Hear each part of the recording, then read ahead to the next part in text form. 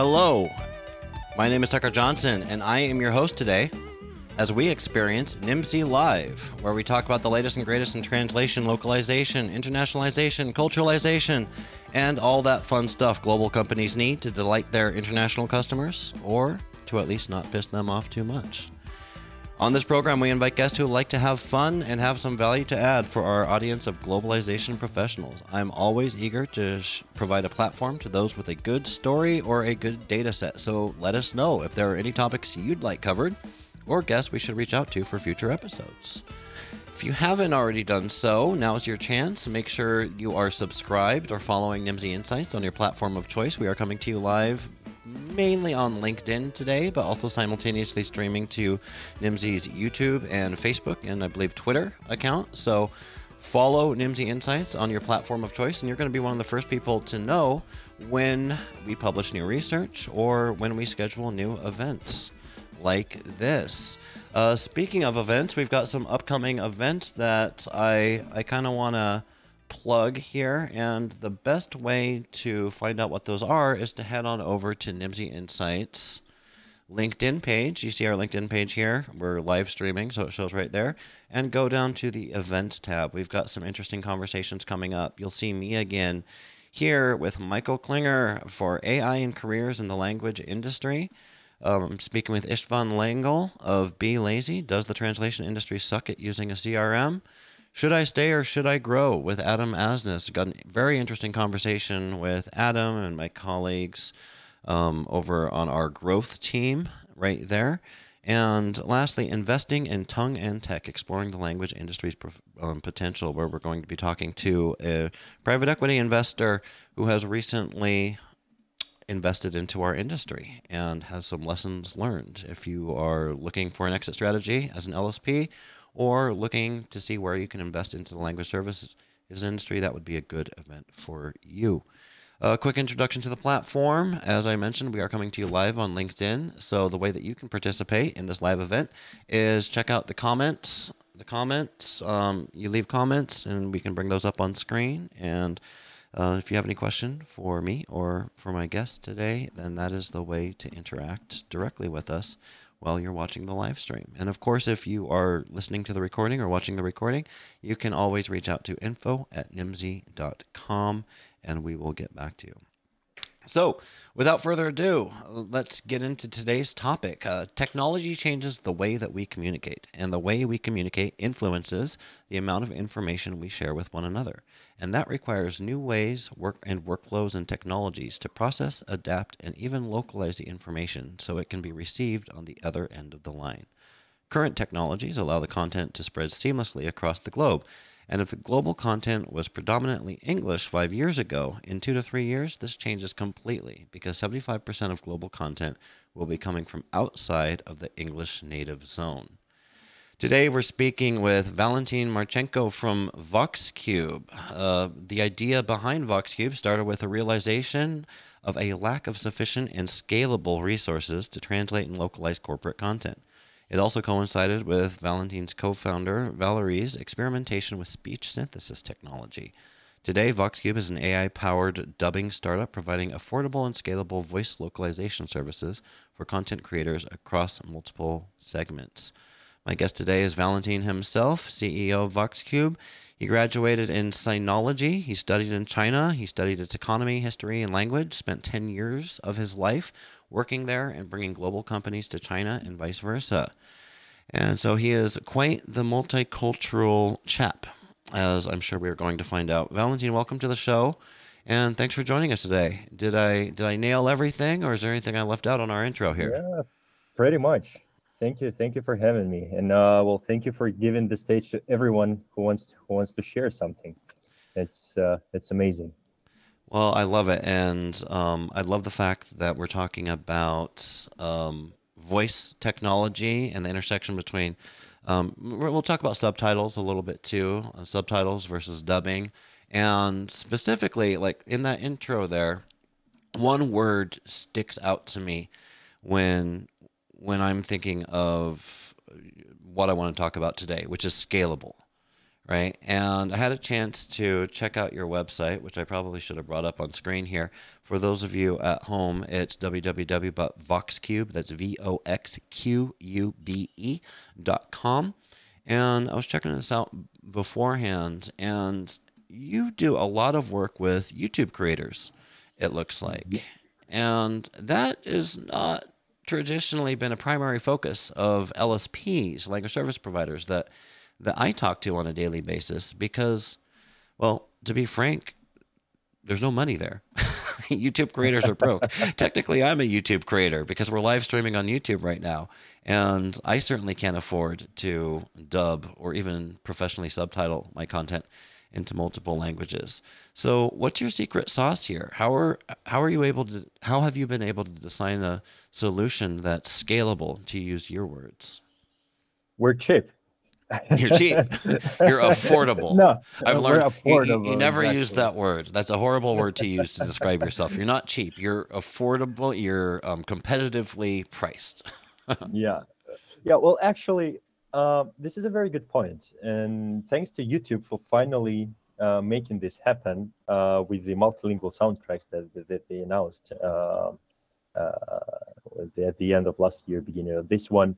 And basically, well, it was a hardship for YouTube creators to run multilingual channels, to start something new, to go to other geographies, because, well, you as or one as a YouTube content creator should have found a new channel, right? Establish a new channel, promote each video separately, and just, well, manage those channels separately, and all of that stuff. And that, well, that takes a lot of time, that takes a lot of energy, and that takes a lot of resources, right? Right. So that was an additional cost. And now with the multilingual soundtrack, it is as easy as, well, as just plugging in a new audio. So you don't have those additional costs to manage your channel, or to manage your separate channel. So this is, well, just those additional costs go down the line, right?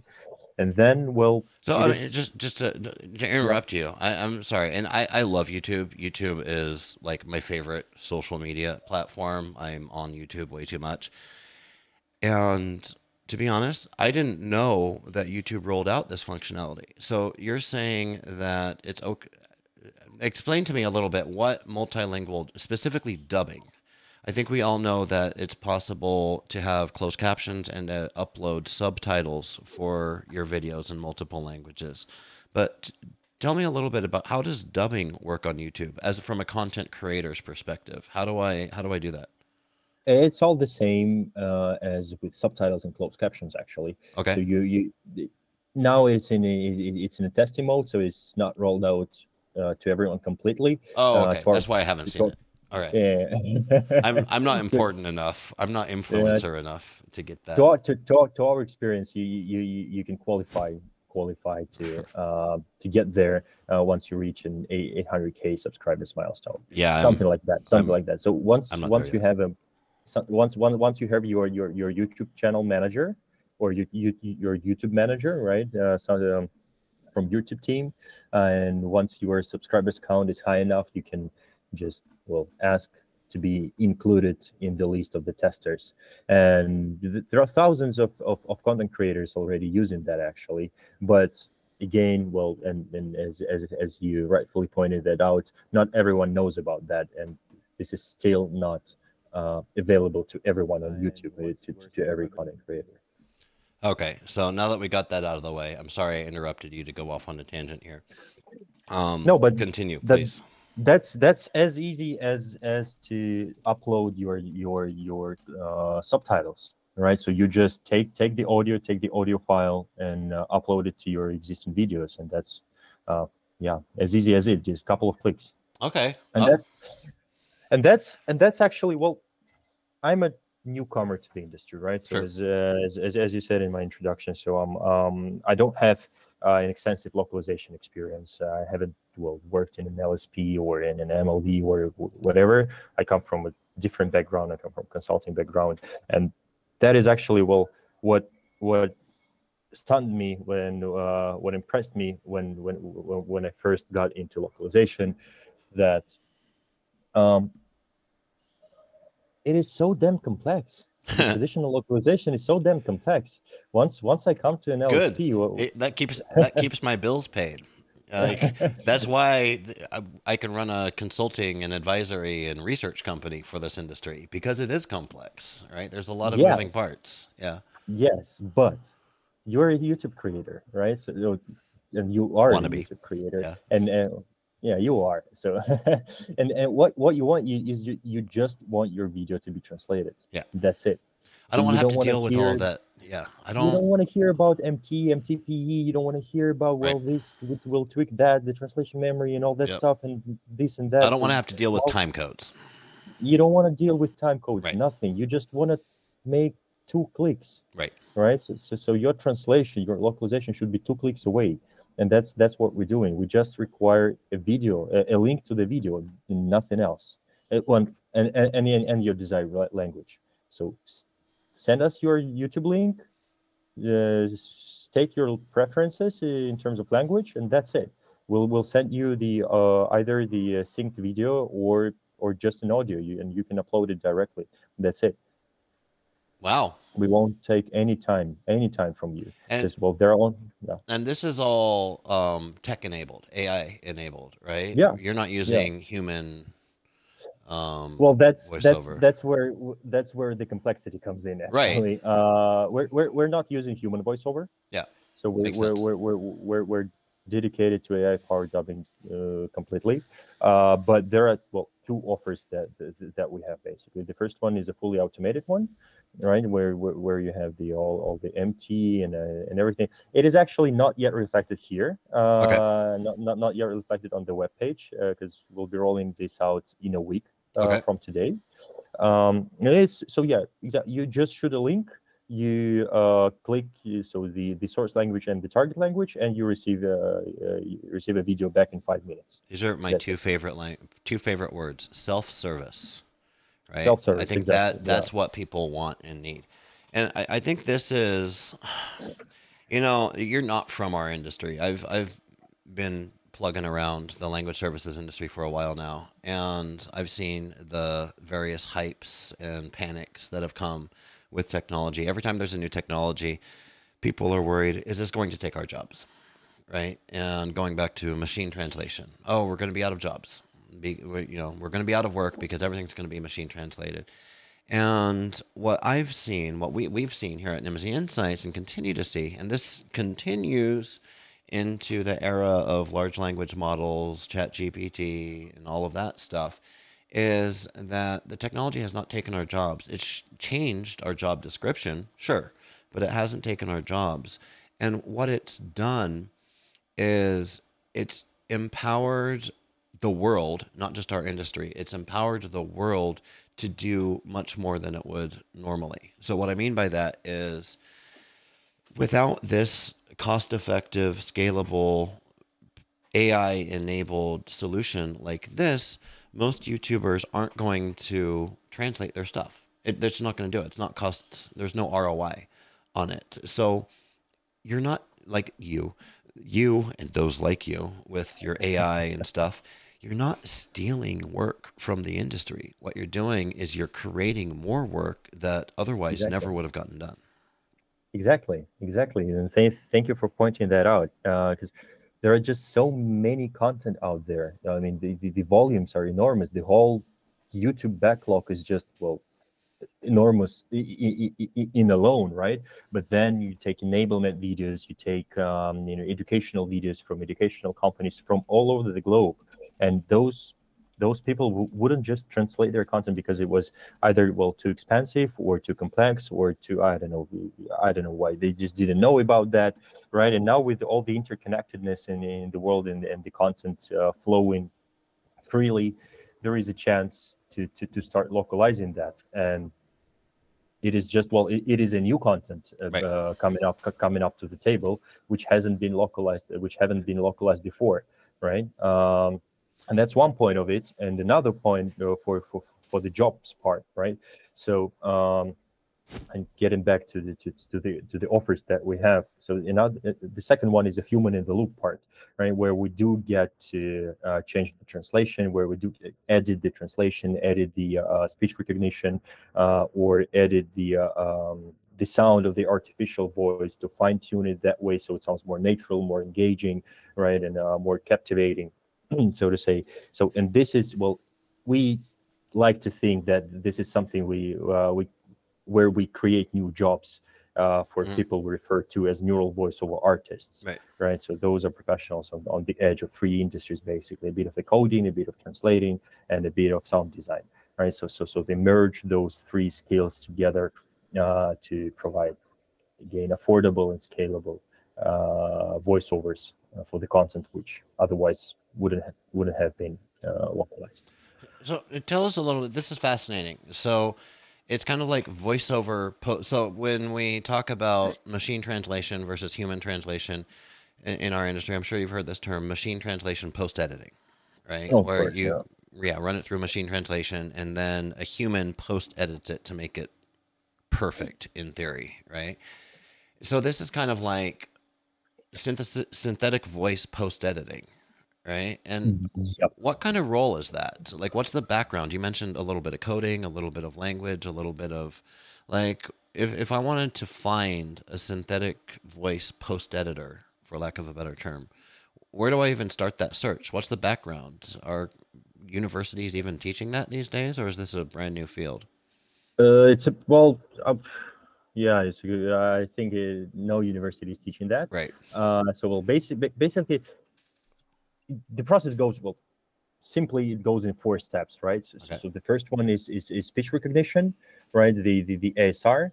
The second one is translation. Mm-hmm. The third one is speech synthesis, right? Mm-hmm. Voiceover, creation of voiceover, and the fourth one being syncing or mixing, mixing the audio and video together, right? So there are well, there are a lot of state of the art tech out there for both, for every piece, for speech recognition, for translation, for speech synthesis. But uh, machine translation has been around for what, like 90 years, right? For The first longer patent than was people made. like to admit, yeah.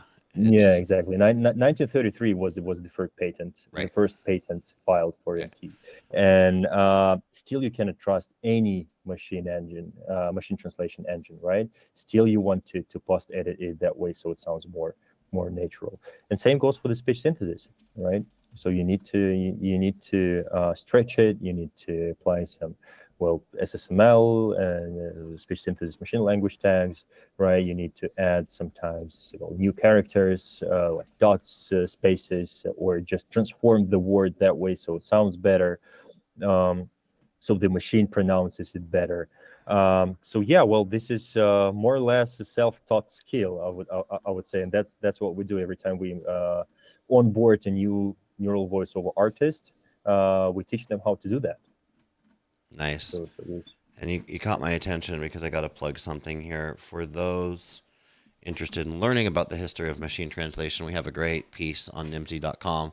It's called A History of Machine Translation from the Typewriter to ChatGPT, all in one century. And yes, it does start off in the 1930s through 50s. But what I love about this piece right here is this infographic. I'm a little biased because I worked on this infographic. I'll go ahead and put a link here in the comments for anybody that wants to check that out. Synthetic voice. This is a fascinating thing for me. First of all, I want to ask if we go back to your website here, you're creating synthetic voices, and tell me a little bit about that. Are you working with a provider and customizing that, like Amazon Polly or one of the big voice providers? And hey, you don't need to give any confidential info if it's, you know what I'm saying? I'm not trying to tank your business here, but I'm interested in just how does that start? Do you build it from scratch? This is a very good question. So, well, basically, what is a synthetic voice, right? So Right. the synthetic voice consists of two parts, right? The model and the data set for that model, right? So the data set also consists of several parts. The data set is a voice recording, a professional voice recording consisting of 50, 60 hours, right? Aligned with text, which is being labeled properly according to phonetic alphabet, SSML tags, time codes, and all that stuff, right? So then Could I? Sorry to interrupt. Could Yeah, I, and just to take a practical example, not that I would ever do this, my ego isn't that big, but this is episode 75 of Nimsy Live, which means I'm sure there's more than 60 hours of me talking out there. Could I train a synthetic voice to sound like me? How many hours would I need? Yes and no. Okay. I'll say it that way. So there is such a like voice cloning technology, right? Which takes on the existing model and the existing data set trained on the model, and then mixes up your voice characteristics into the blend and gives out your voice as a voice clone, right? So, but still, you would need to have a professionally recorded, very consistent, with no background noises. Got it. With nothing, because for this basic data set you won't feed because you have that parrot running flying around. True. And True. He's locked in the bedroom today, up. so no guest appearances. All right. And messing up with the data, right? So what we would need is to put you in the studio and record 50 hours of your voice. Makes sense. on special texts. Okay. But then after we have this, and after this is the feature we'll be introduced in a couple of months, I believe, or month or two from today, is voice cloning. So we can take your video 5 to 10 minutes and create a voice clone from your existing videos. Very cool. Very cool. And I wanted to, for those listening out there or watching, you actually have some examples on your website. Yeah. So I thought maybe that would be fun to take a look at some of these. So these are videos, YouTube in the background. We have examples for Arabic, Danish, English, German, Hindi, Japanese, Spanish. I'm going to go with, which one should I go with here? Oh, let's use English. I mean, it's English. This would be okay, but I do want to do so this is synthetic English voice. Can you imagine a society where you can pay the water delivery guy through his mobile credit card reader, pay the car wash guy via e-wallet transfer, tip the spa masseuse through your digital watch, and pay the local grocer using cards and QR scans? Or even grab a bite from vending machines with biometric payments. I mean, sounds exhilarating. You can tell Catch your breath. It's synthetic, kind of. There's an uncanny valley, but not really. Go to YouTube. Okay. Go to YouTube. Okay, give me a sec. Let's go to YouTube. Your wish is my command. YouTube.com. Let's do Type in Arvin Ash. Ooh, spelling, please. ARVIN space ASH. Arvin Ash. Okay. Pokey awesome no, too. That's not Arvin. ARV. Arvin Ash. Okay. Arvin Ash. Exactly. Yeah. So type in. Click this. So this is the major video. Play that. Play that one. Theory of relativity in 1905. He was either vehemently ridiculed or ignored. People thought it was just too weird and radical. So this is his voice, right? This is Arvin's original voice. Then click the gear where you select the audio quality or the captions. Audio track. Okay. Yeah. And then now let's put Hindi. Okay. Jewish. पारंपरिक संस्कृति और सोच को उखाड़ फेंकने का प्रयास करता है। आइंस्टाइन ने खुद इस बारे में कैसा महसूस किया? वे भी अपनी थ्योरी से पूरी तरह संतुष्ट नहीं थे। थ्योरी केवल स्थिर गति से सीधी रेखा में चलने वाले पर्यवेक्षकों पर लागू होता था। यदि I mean, गुरुत्वाकर्षण I मौजूद would था या not be able to पर्यवेक्षक tell गति कर that that's रहा a था synthetic तो voice, सिद्धांत में but खुद then को सही again, नहीं I ठहराया don't speak You don't Hindi. speak Hindi. लेकिन Yeah. आइंस्टाइन अपनी बहुत बहुत समृद्ध कल्पना के I लिए want to जाने try another जाते one थे here. German. I do speak Und so some kam German. es der Legende nach, als er eines Tages einen Fensterputzer auf einer Leiter in der Nähe seines Patentamtes beobachtete, bekam er die Idee zu einem seiner berühmten Gedankenexperimente, das den Lauf der Wissenschaftsgeschichte verändern sollte. Er stellte sich vor, was Wow. passieren würde, wenn der Arbeiter abstürze. All Aber right. er I don't stellte want sich to das just, we're boring our podcast listeners here, just playing around with YouTube. But that German, I do speak some German and I studied German, and I don't think I'd Okay. be able to tell that is just being not a native English, not a native German speaker. But as a native, you would. As a native, Sure. you would tell that that's creepy or that's different, right? That's strange. But that's the thing, right? So that's what we are talking about. That and again, well, back to the jobs issue, right? Back to the jobs question. Would like everyone to be doing well their jobs, and I would like to everyone keep their jobs. So for the feature content, neural voices, and AI-powered dubbing won't cut it for the major cases, right? Because what you can hear and how you can distinguish a neural voice from a human one is the intonation part, right? It is very consistent. It is very plain, flat, with no voice or emotion transfer whatsoever, right? So you can play to some degree with that, but you cannot make Brad Pitt speak French with all Brad Pitt's intonations and that stuff. That's why we're saying that, all right, so feature content is not for neural voices, but what is for neural voices is this enablement, educational science, pop science type of thing, right? So that's where you can benefit from that. Yeah. And that's where you don't need the emotional transfer, actually. Well, and let's talk about education, because that's another vertical I saw that you were involved with. But really quickly, and Doris and everyone else in the comments, I'm sorry you're having trouble with the links. I don't know what's going on with that. Sometimes LinkedIn does weird things with the links when I copy and paste them. So we'll have to look at that later. Apologies if the links aren't working. Let's you brought up education.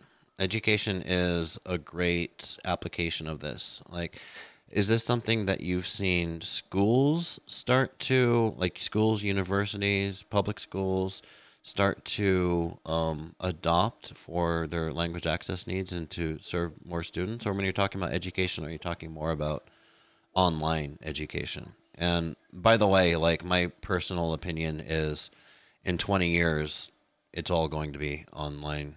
I don't see how universities can really survive. Sorry, my university colleagues out there, because I have a lot of you. Don't hate me. But it's a dying business model for a number of reasons that we won't get into today. So what do you mean by, what are the applications for? I would actually argue with that. Please. To some degree. I want to be wrong. Yeah. How do I put this? So what you can take away all the information that is being shared through the university as an institution, right? As the medium for information. Universities are doomed, so to say, right? Because Harvard cases are Harvard cases everywhere, right? And you can access them. You can on YouTube. I have. YouTube, everywhere, exactly. But it's not the same. It's not the same. It's not the same. But that again, the delivery of that information can also be accessed, right? So you can record yourself being a brilliant professor, being a brilliant teacher. You can record yourself, and we know numerous examples about that. Yeah. But what you can't take away is networking. Right, so yes. those bonds which are being created in the university halls and the university lecture rooms, those cannot be replicated for the in the online world. So I think that universities are there to stay, but in a more limited format. So, fair, yeah, I would agree with that.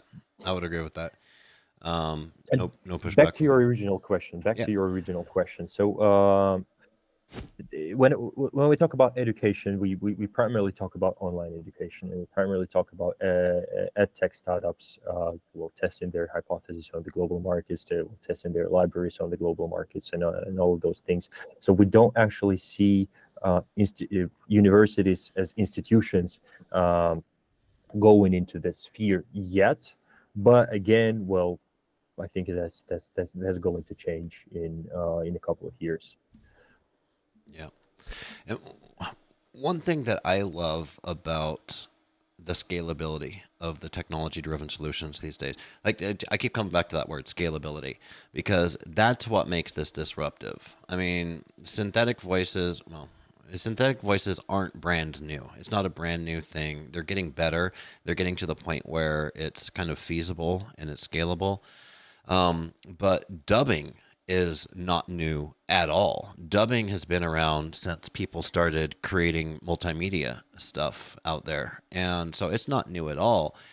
And so the revolutionary process here isn't, oh, we're going to put foreign voices over the source voice. The technology is like, it's so cheap to do that we can actually do that at scale. And one thing that I've noticed in our increasingly globalized world is that 20, let's go back 20 years. 20 years ago, like when I was growing up, like I didn't watch foreign films. Like only weirdo drama kids watch foreign films, right? Like now I'm an American. Full caveat. Sorry about that. I'm American. I apologize for my people. No, I don't. But I was never exposed to that. So I was never exposed to South Korean multimedia. I was never exposed to Spanish movies, stuff like that. And nowadays, just look at Netflix, and a lot of the most popular titles that you see out there are being created outside of Hollywood, outside of Bollywood, outside of Nollywood, outside of the traditional places that you would expect movies to come from. And I think that's been enabled a lot by advancements in language services as a whole, but also with technology. Of course, and well, as Eric Barma put it, the CEO of Wild Chip Content during the ConLoCon EGA's conference on localization in April, other countries are great storytellers too, and we need to acknowledge that. Mm-hmm. And I strongly agree with that fact. And you brought up Netflix. If you take a look at the pace of increasing of the foreign content increase on Netflix, you will be amazed. So I don't remember the numbers correctly, but it was something like from 2013 to 2018, there were only about 300 Netflix original titles, out of which 50 were non-English, right? And now Netflix invests in 2.5 billion in Korean movie scene, right? And yeah, they're actually funding this stuff. Yeah, they're actually producing. They're not just hosting, but they're actually producing, sending it to these end markets. And I've heard some fascinating talks from the folks over at Netflix that is a big part of their strategy is content creation in the local markets, which is primarily, of course, meant to target those local markets with local taste preferences, culturalization, all of that stuff. But it also has this rollover effect of it's bleeding content into different markets around the world. And to your point here, I just pulled up Netflix account here. One of the 6 menu item drop downs on the Netflix homepage is browse by languages. That is like insane to me, that it's not so much that they have multilingual content, but the fact that it's such a core part of what they do that it made this prime real estate up here at the top of their homepage. It's fascinating. Now, of course, they're not using synthetic voices, though. No, they're not. No, they're not. No way they're going to. Right. In the recent, in the recent future, in not so distant future. But I think we'll be there. I think one day we'll be there to mimic human voice completely. I'm not going to speculate when that's going to happen, but it's definitely going to happen. Quick time check here. Oh, we got plenty of time. Great. I want to talk to you about, go back to the training process of creating these synthetic voices. Where does, and you mentioned, if I wanted my own voice to get created as a synthetic voice, it'd take a bunch of hours recording in a studio. How are they doing this synthetic voice training now? Are they actually paying people to go in and record hours and hours and hours in studios, or are there databases, audio databases out there, publicly accessible, that they recording our phone call? Is Alexa recording everything I ask her and then using my voice to train things? Like, what does that look like? Yeah, well, this is a very good question, actually. You can of course get data from publicly available resources, or you can buy data online from call centers, right? Because they're just thousands and millions and billions of hours recording for the call centers, right? Which you can buy online and use them to train your model. But the gigo, right? The gigo factor kicks in, the garbage in, garbage out. Right. You can have state-of-the-art models, but if you feed those models with shitty data, then what you get is a shitty voice, right? So you actually need to hire someone. You actually need to go out there and record this on your own, or use a service provider to do that for you. And that's actually one of the biggest struggle, to my knowledge, one of the biggest struggle in the speech synthesis industry, to get the data, because it is not only about money, it is also about the rights and to to clean the rights for the voice, because this is a very sensitive topic, and you need to pay attention to that, because people don't want to lose their voice, and literally lose the rights to their voices, right? And they don't want to find out that they've been marketing, I don't know, drugs out there, or being used for political exposure or whatever. And that's the big issue. And to our advantage, our background is in localization. My background is not in localization, but our VoxCube's background is in localization. Okay. Right? So my co-founder Valery is CEO and the founder of one of the biggest CIS-based localization and dubbing studios called Cyrillica. So they've been working with Netflix, with Sony, with Disney. You can check them out. It's cyrillica.com. And we have those data sets, and we have perfect relationships with our actors. They know us, they trust us. We've been working with them for the past 15 years. And that's where our data is kind of coming from.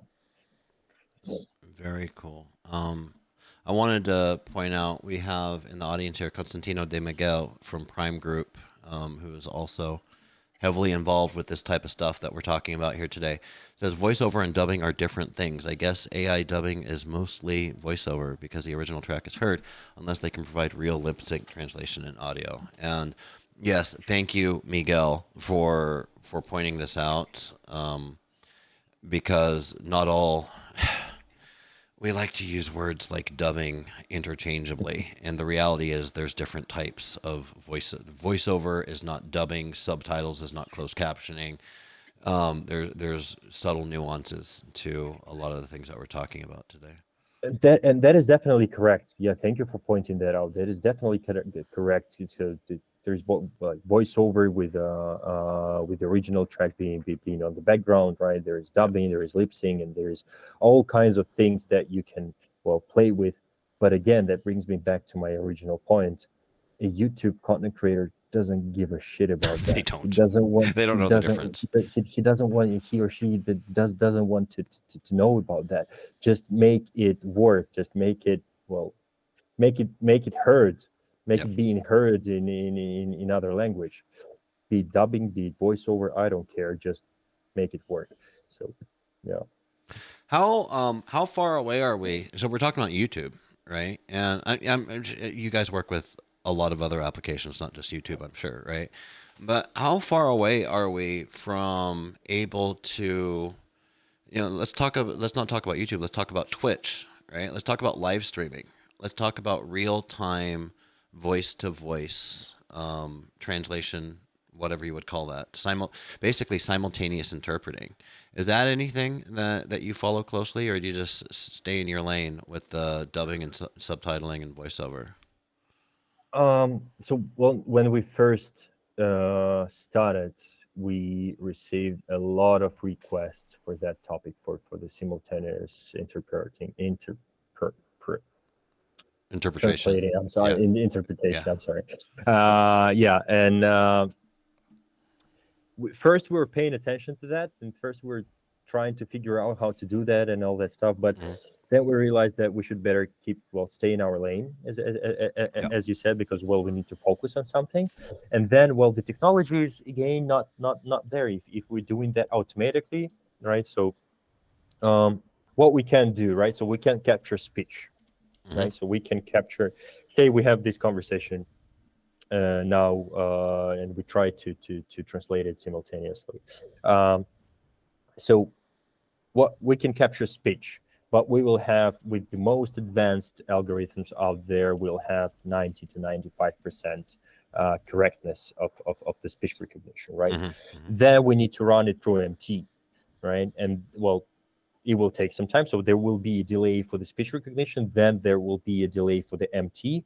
And taking into account that we have a 90% accuracy for speech recognition, what we will get in the MT as the MT output is not 90% accuracy translation, but 60 to 70% correct translation, because those mistakes are just adding up, or they're just stacking up. And then we'll need to do the speech synthesis, and it's just messy. At the end of the day, at the end of the funnel, it will be just messy, and we're not going there. Yeah, I think that's probably a good call on your part. And one thing that I've seen, which is to the dismay of a lot of providers in our industry who were trying to implement this technology themselves, is platforms like Google, Facebook, whatever, Skype, Microsoft, are starting to roll out their own platforms here, or their own technology. And I just wanted to do this. I'll bring over the Google Meet. I'm going to screw everything up, but I'll bring over the Google Meet here so that everybody can see it. Just directly here in Google Meet, I can talk and I can get live captions right here. It used to be, I don't know how to do it right here, but there was a way to figure out the captions, language of the meeting, translate to Spanish, so that I can actually have in real time, if I'm having a multilingual meeting with somebody, I can actually have this on screen. And I think this is great, because even if it's not enough to actually translate the voice or interpret the voice in real time, if I have people that perhaps speak English, but it's not their first language, or they need a little bit extra help with that, then we have these captions here. And for those of you that can't see on screen because it's too small, like, it is actually translating what I say in real time into Spanish. I'll give you a sec. Lindo, says Valentin, right? So anyways, now that I've screwed up everything here, I'll go back to this, and I'll get you all fixed up again. Oh, let's see. Any questions from chat? Now's your time, guys. If you have any questions for Valentin, for me, any comments, let's bring those up on screen here. And we have a chat from Julian Lee. Are there any Are there any technical limitations in terms of video length, size, quality, etc.? Yeah, let's talk about the limitations. What are the technical limitations? Video length, size, quality, anything else? So, well, basically, I would say thank that. you for your question, Julian. Sorry. Yeah, Go. thank you very much. For the completely automated solution, the length would play the most crucial role, I believe, right? Because what we do is we just run it through an algorithm, we just run it through the model, and the intonations, the pronunciations, and all of this stresses of the words, pauses, and all that stuff tends to break on the long abstracts of text, right? So we don't in the automated solution we don't get to play around with that, and that's when you can see the hiccups arising, right? So the problems arising with with the intonation, stresses, pauses, pronunciations, and all of those things. So the length would be a limitation for sure, and the overall character of the content, right? Because if you do if you want to run an entertainment type of content, say, or not an entertainment, let's say some vlog, right, from just your life, you're going and you're going places and just filming yourself. You know how those popular YouTube blogs are, and Yep. you're screaming something, you're very emotional, you're laughing, and all those things. So that won't do it for the neural voiceover, right? So it will be all right in terms of so we can capture it, we can translate it, we can synthesize it, but it won't just fit the content. It would feel very, very strange. So yeah, the length, the for the automated part, and the character of the character of the content, Yeah. would be the limitations here. Yeah, it was a good question. Good answer too, because I mean, all of these things that normies wouldn't think about, right? Like but now that you say it, it makes perfect sense. Yeah, if you're like screaming, laughing, crying, the artificial intelligence is going to have a real hard time being able to translate those emotions and Yeah, volume. we actually had a funny case. So once we published, like, it was a couple of months ago, we made a publication like, send us your content, we'll localize it for free. Okay. There's kind of a That's promotion, risky. and we were thinking like, yeah, now we'll get all the science blogs, now we'll get all the education stuff, and everything we'll like, everything we'll love, we'll do it, and then they will get a lot of leads and everything.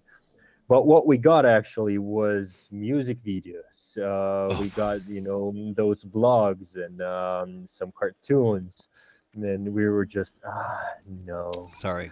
We screwed up. We screwed up. Never, and I mean this. Don't hate, audience. I mean this with all respect to the customer, but never underestimate the ignorance of the client. And with all respect to the client, right? Because it's not their job to know about these things. That's why we have jobs, because we're here to help people. But Exactly. yeah, that makes sense. We have a question from Doris here. Can you work with several languages even not being a native speaker? And I'm not sure exactly. Can you elaborate on that, Doris, if you can please? elaborate a little bit on that, Doris. I'm wondering, of course, because quality control is what comes to mind. Like I can upload this live cast. I can put a link into your website and get back 5 different languages that I don't speak. The only thing about not being a native speaker of those languages that I would need to quality check. Yeah, the quality check, right? Because if I cared enough, right, I'd want to go. The reality is I wouldn't care enough. I'm not going to listen. If this podcast is 5 hours, I'm not going to go listen. Or if this podcast is 1 hour, I'm not going to go listen to 5 hours of podcasts just quality control 5 languages that I don't speak. So yeah, if you can clarify a little bit. Oh, so Doris says, I speak 5 languages, show off. Can I do that even not being native in 4 of them? All right. Okay, so you mean as a neural voiceover artist? Well, we'll need to check that. So we'll need to quality check your knowledge of the language. So basically, people who we employ as neural voiceover artists are either certified translators or native speakers, bilingual native speakers in the set language pair. So we do our QC as well. Let's see what she says. Back to chat. Yes, what does the quality control look like? From Kenya Smith, new person asking a question. Yeah, so what does the quality control process look like in this? Well, basically for in what if we speak about the AI output that we get, right, or if we speak about the HR type of thing. If we speak about the quality check for the AI output, then well, for automated one, we don't have any quality check.